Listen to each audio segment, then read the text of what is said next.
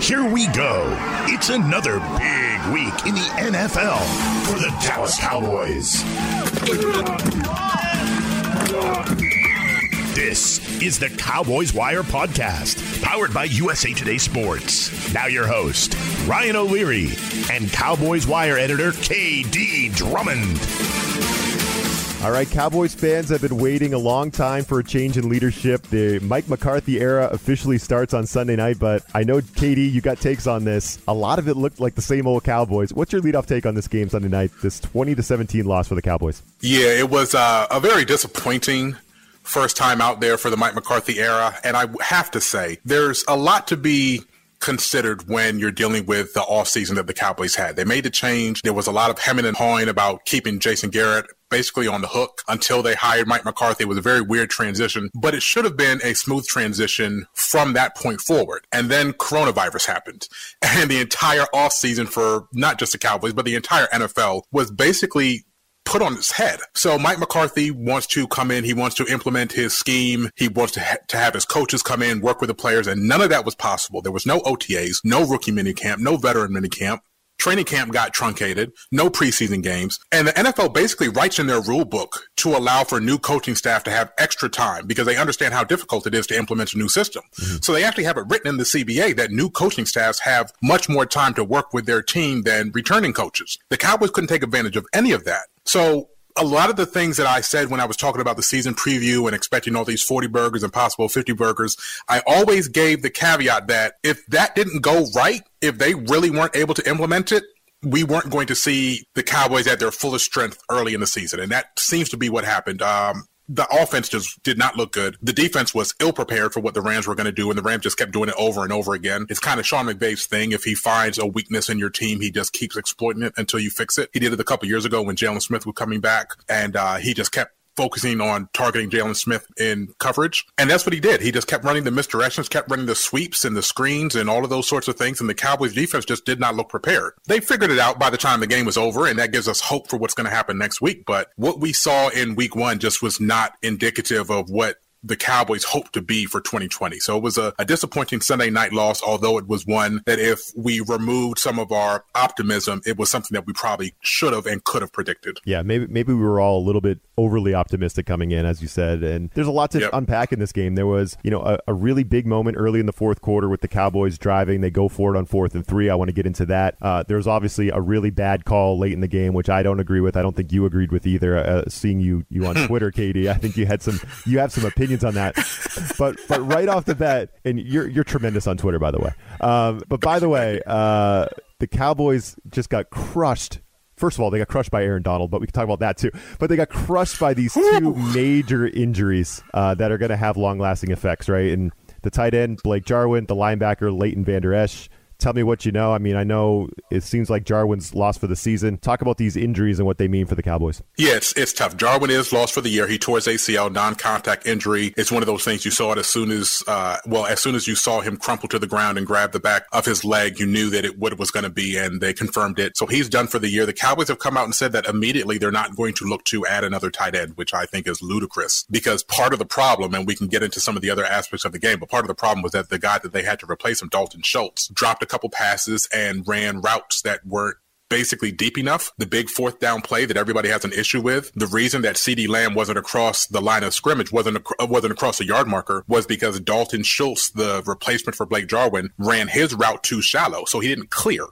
He didn't clear the space for the tight end to be able to get past, for the wide receiver to be able to get past the sticks, which is why CeeDee Lamb was a half a yard short of the yard marker, and they didn't convert that 4th down. That was on Dalton Schultz. It wasn't on CeeDee Lamb. He didn't have the space. So the Cowboys need to find a new tight end. Blake Bell was brought in as a free agent in the offseason. He is a blocking tight end. Dalton Schultz obviously has his problems. They have Sean McCune, former Michigan tight end, that's on the active roster but was inactive for this game, but no experience there. So there's a couple of tight end options that are on the market the Cowboys need to consider, but right now they're saying that they're not going to do that. They're going to use the extra roster space to permanently promote Brandon Carr, the defensive back that they signed right before the season, former Cowboy. Now that he's going to be playing safety, but yeah, it's a big blow to lose Blake Jarwin. Another blow is what you mentioned, Leighton Vander Esch, starting middle linebacker, was injured, played I believe 9 games last season, had a neck injury, ended up having neck surgery, had neck concerns coming out of college, and then he broke his collarbone like 20 plays into the game.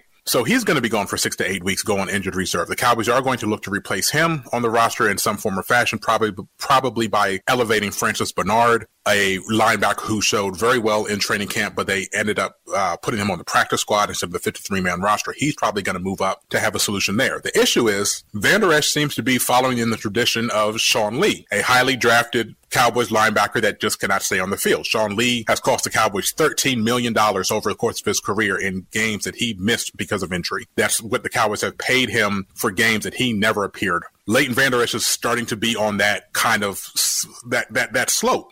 And it's scary because a lot of people were concerned that the injury was another neck injury, but that's twofold. Yes, great. It wasn't the neck injury being a re-injury, because that's clearly something that if you re-injure your neck 20 plays into the season after you just had surgery on it, you start to need to consider early retirement. The flip side of that is this is an entirely different injury, which means that he's injury prone. It's not just a neck issue, a reoccurring issue. It's other parts of his body that are also breaking down. So they're going to try to poo-poo it and say that it's not, injury prone isn't the proper terminology to place on it, but it is what it is. So there's major concern there. They used a first round draft pick on him a couple years ago. They've invested in that position, and they're going to need to invest again.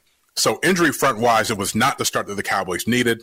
They're already down Sean Lee. La'el Collins are both on the injury list. La'el Collins is conditioning, so he'll be back in week 4. They started a UDFA rookie, Terrence Steele, at right tackle instead of Cam Irving, the guy that they brought in to be the backup tackle. Cam Irving is now relegated to special teams duty. And on the second special teams play, he sprains his MCL and he's out for a month. So it's just a cascading amount of injuries for the Cowboys that are going to make this a little bit more difficult to get themselves right, considering what their performance looked like on Sunday night. Yeah, and you called it Cowboys carnage on the Cowboys wire, and I thought that was a good way to put it. Cowboys carnage, and that's not good.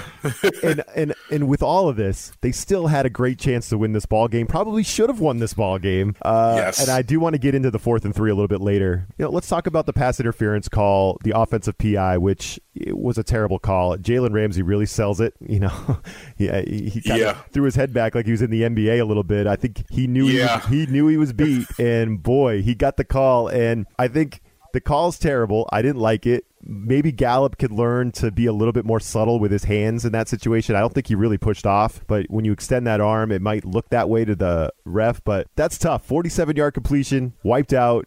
KD, I know you had some good commentary on this. What's your thought on that call and what it means? Yeah, it was Basura. It was absolute Basura. They need to throw that whole ref crew away. The back judge that made the call, the side judge that basically backed him up, and Corrente, who had the audacity to go in front of a microphone at the end of the game and say that there was no question that was the right call. The reporter, Clarence Hill from Fort Worth Star-Telegram, even asked, he was like, even with all of that the defender was doing, it was clearly the right call? And he doubled down and he was like, yeah, definitely, it was clearly the right call. It's embarrassing. It was Basura. If you watch the replay, Jalen Ramsey, doing what veteran defensive backs do, actually had his arm folded up around Gallup's arm. Yep. And Gallup literally just kept running and extended his arm to try to break free of the grip that the defender had on him.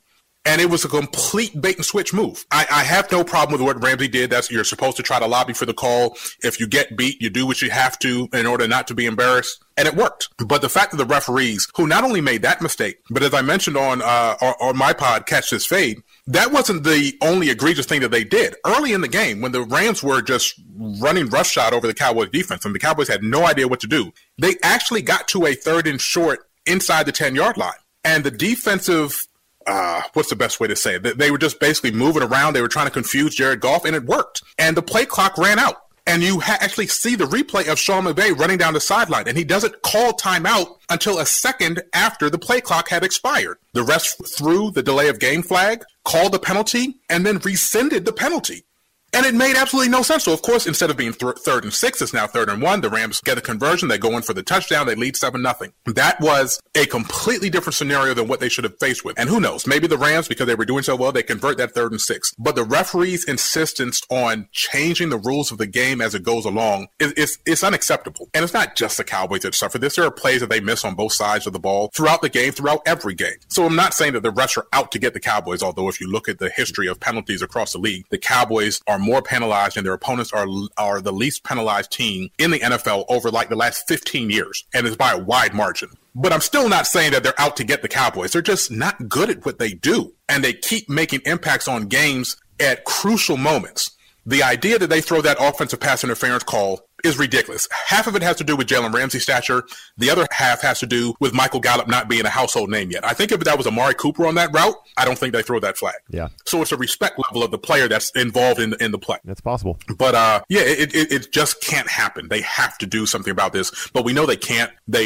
Somebody mentioned to me, we got to make it reviewable. Well, they did. They made pass interference reviewable last year, and the refs refused to overturn any call in protest. They basically protested the entire season. And any time that a pass interference call was challenged, they didn't do anything about it. So there's really no recourse in this situation. So we know the Cowboys lost 20-17. They did have a chance to kick a game-tying field goal in the fourth quarter. They decided to go for it on 4th and 3. KD and I are going to break that decision down. Coming up next on the Cowboys Wire podcast. Fantasy football is about proving that you are better than your friends. Sit 'em, start 'em. These are the fantasy picks of the week. It will kill me if this game ends in a tie. I need this win. This game's pretty much done. With Corey Bonini from thehuddle.com. Corey Bonini with thehuddle.com here to talk to you about some fantasy football sleepers for week 2. After a heartbreaking loss last week in which Phillip Rivers cost his team the win, he takes on a Minnesota Vikings defense that was completely destroyed by Aaron Rodgers in week number 1. No team gave up more fantasy points to quarterbacks last weekend. Minnesota has an inexperienced group of cornerbacks, and a veteran like Phillip Rivers will find a way to get it done. It may not be completely pretty, but expect close to 300 yards and 3 touchdowns. Tampa Bay running back Ronald Jones has the best matchup in fantasy football entering week 2. Carolina was gashed by Josh Jacobs for 3 touchdowns last week after being the worst fantasy run defense in 2019. Tom Brady needs help and it has to come on the ground. San Francisco signed wide receiver Mohamed Sanu this week, but it's Kendrick Bourne who's the better play at the New York Jets, a defense that gave up the second most catches and third most reception yards to wide receivers last week. Finally, Marquez Valdes-Scantling faces the Detroit Lions. He scored a touchdown last week from Aaron Rodgers and faces a Detroit defense that gave up a game-costing bomb of a touchdown to Anthony Miller late last week. Expect Aaron Rodgers to challenge downfield. For more fantasy news and analysis, check out thehuddle.com. Obviously we're clearly in field goal range, and it was a 3-point game, so all those things are factored. The conservative play there is to kick the field goal. But I just felt really good about how we were moving the football, and it was a mesh pattern type concept, and with crisscrossers, and you got to give them credit. They made a hell of a safety, made a hell of a play on the throw and catch, and we were short. Now, KD, the conservative play would have been to kick the field goal on 4th and 3 from the 11-yard line early in the fourth quarter to tie the game. It might have also been the smart play. I don't know. What's your take on the Cowboys going for it on 4th and 3, down 2017 early in the fourth? I'm actually 50-50. I'm good either way. If they had gone for the field goal, I would have been good. And if they went for it, which they did, I was good. It was more about the execution, as I explained earlier with Dalton Schultz and the fact that CeeDee Lamb, on first view of the play, you just think CeeDee Lamb as a rookie failed to go past the yard marker. But as you break down the play and see the 22, you can actually see how Dalton Schultz impeded him. But the decision to go for it was fine. If you go through the mathematics of everything, the decision to go for it on 4th down was absolutely the correct play. When you're talking about win probability and those sorts of things, converting the 4th down increases your win probability so much compared to basically it being neutral if you kick a field goal, whether you make it or miss it. So the smart play was to go for it. I have no issue with that. But one thing that doesn't get talked about, and this cascades back to offseason decisions, is the fact that Greg Zuerlein did not look very good. He missed a 53-yarder earlier in the game. The kicks that he did make up to that point were kind of shaky.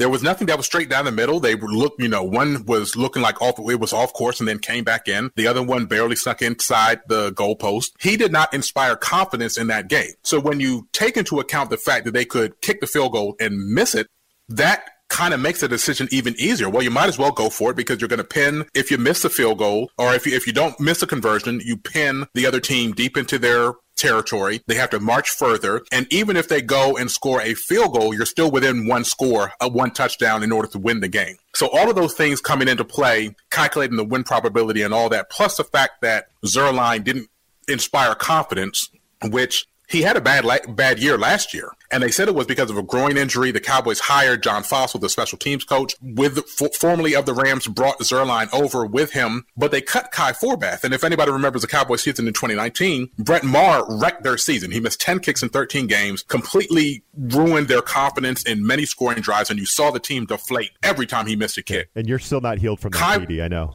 You're still, I'm never going to get over it because I'm a Dan Bailey apologist. Right. So the fact that they chose Maher a couple years ago instead of Dan Bailey, and it's just been cascading my hatred for this guy ever since. The man did nothing to me personally, but the Cowboys have made bad kicking decisions for a very long time. Getting rid of Dan Bailey to go for this guy just because he had a big leg, even though he had a horrible track record as far as completion percentage, was dumb. And then they compounded it by not getting rid of the guy when he was costing them games last year. But Kai Forbath came in and saved the day. He went 10 for 10 on field goals, 10 for 10 on extra points, and they signed Kai Forbath first and then signed Greg Zuerlein after that.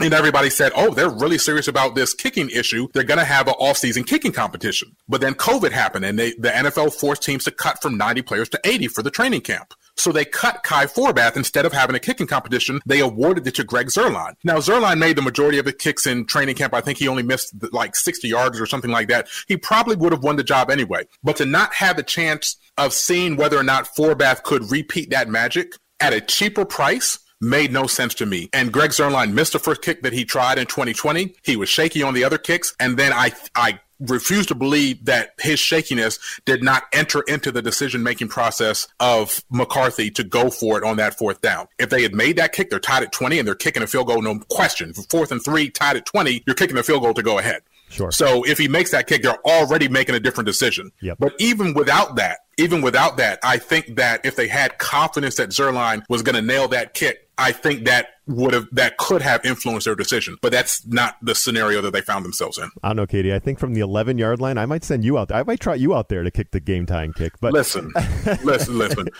Before I hit the big 4-0, I would have given myself a chance. But I'm pulling every ligament and muscle in the book. I'll probably pull something that I don't even have if I tried to kick a field goal right now. The Bengals kicker, it right? wouldn't be me. Yeah, we saw that. The Bengals kicker blew out his calf trying to go for that kick. Remember that? Yeah. So I would be 10 times worse. So here's what I really wanted to get your take on. The 4th and 3, I'm with you. I didn't have a huge problem with them going for it. I didn't love the 3rd and 6 run play with Zeke. I just it's 3rd and 6. You have Dak Prescott. Throw the football. It's 3rd and 6.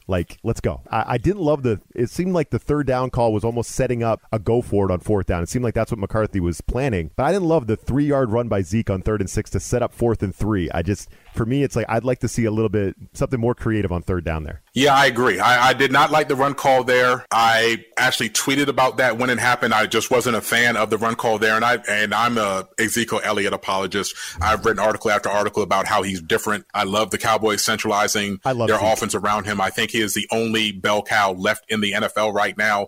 He avoids injury. He comes every week. He does his job. But that was not the right place to play him. That was not the right time to call his number. Agreed. And the question is whether it's Mike McCarthy or Kellen Moore, because remember, Kellen Moore was the offensive play caller last year. Mike McCarthy kept him when he was hired. He didn't have to. He chose to. He said Kellen Moore is still going to be the play caller. We know 4th down decisions are coaches' decisions. So maybe there was some of that conversation where McCarthy said to Moore, we're going to go for it on 4th down, even if we don't convert. And that then made Kellen Moore or led Kellen Moore to call a run play saying that he had 2 downs to convert, but it was just a wrong decision. And Kellen Moore is still a young play caller. He hasn't even been a coach in the league that long. It's just his 2nd year of play caller, 3rd year of coaching in general. So there are going to be some mistakes. That was just, I agree with you. That was more egregious than anything that you could put on the decision to go for it on 4th down was the play call selection on 3rd down. Coming up, we're going to look ahead to next week, Cowboys, Falcons. But first, here's some sports betting advice from our guys at the Sportsbook Wire. We'll be right back. It's that time again for the line of the week. The inside track to the favorites, the underdogs, and the over-unders. I think I want my money back. Now, here are Jeff Clark and Eston McLaren from USA Today's Sportsbook Wire. Hello, I'm Eston McLaren of SportsbookWire.com and Bet Slippin' Podcast, joined by Jeffrey Clark of those same two affiliations. And here's what you need to know about the Week 2 Monday Night Football matchup between the New Orleans Saints and Las Vegas Raiders. The Saints are minus 228 moneyline favorites. The Raiders are plus 190 home dogs. Saints laying minus 5.5 points. Raiders plus 5.5 on the other side. Jeff, how do you feel about Saints Raiders on Monday Night Football? I love Saints to spoil Raiders' Vegas debut and premiere. I'm a little nervous about Michael Thomas being out, of course, but Josh Jacobs is not going to be able to produce on the ground and get into the end zone, hit pay dirt as much as he was against the weak Carolina Panthers defense. I like the Saints to actually be key to the victory due to their defense. Give me the Raiders. Saints without Michael Thomas. That's a big loss. I'll take the Raiders at home, plus 5.5. They'll keep that within a field goal. Check out Sportsbook Wire for more with all odds from BetMGM Sportsbook. Subscribe to Bet Slippin' Podcast on Apple Podcasts, Spotify, Google Podcasts, or wherever you listen to podcasts. All right, KD, confidence level in the Cowboys at home, favored by 5 against the Falcons team, which I thought was oddly favored this past weekend against the Seahawks. Obviously, that didn't work out too well for them. They were favored by a point, I think, in that game. But what's your take on Cowboys-Falcons this coming week? Yeah, they're a tough team to get a beat on because we know the firepower that they have on offense. Matt Ryan is not even close to being over the hill yet. He's not as good as his MVP season. I think that was kind of a lightning in the bottle, but he's definitely capable of leading the team to victory and leading the team to the playoffs. Julio Jones is still one of the best receivers in the game, if not the best. I love Calvin Ridley and his come up, and you saw that this new guy Gage, when everybody's focused on the other receivers, they had the type of performance that everybody expected the Cowboys receivers to have in week 1. The difference is that Atlanta's defense is devoid of talent. They have a couple playmakers, but overall, they're a very questionable defense. Seattle's offense shouldn't. They're obviously carrying over. They have the whole consistency thing from years past, but personnel-wise, they don't hold a candle to what Dallas does, and they were able to. I think Russell Wilson was 31 of 35 against the Falcons.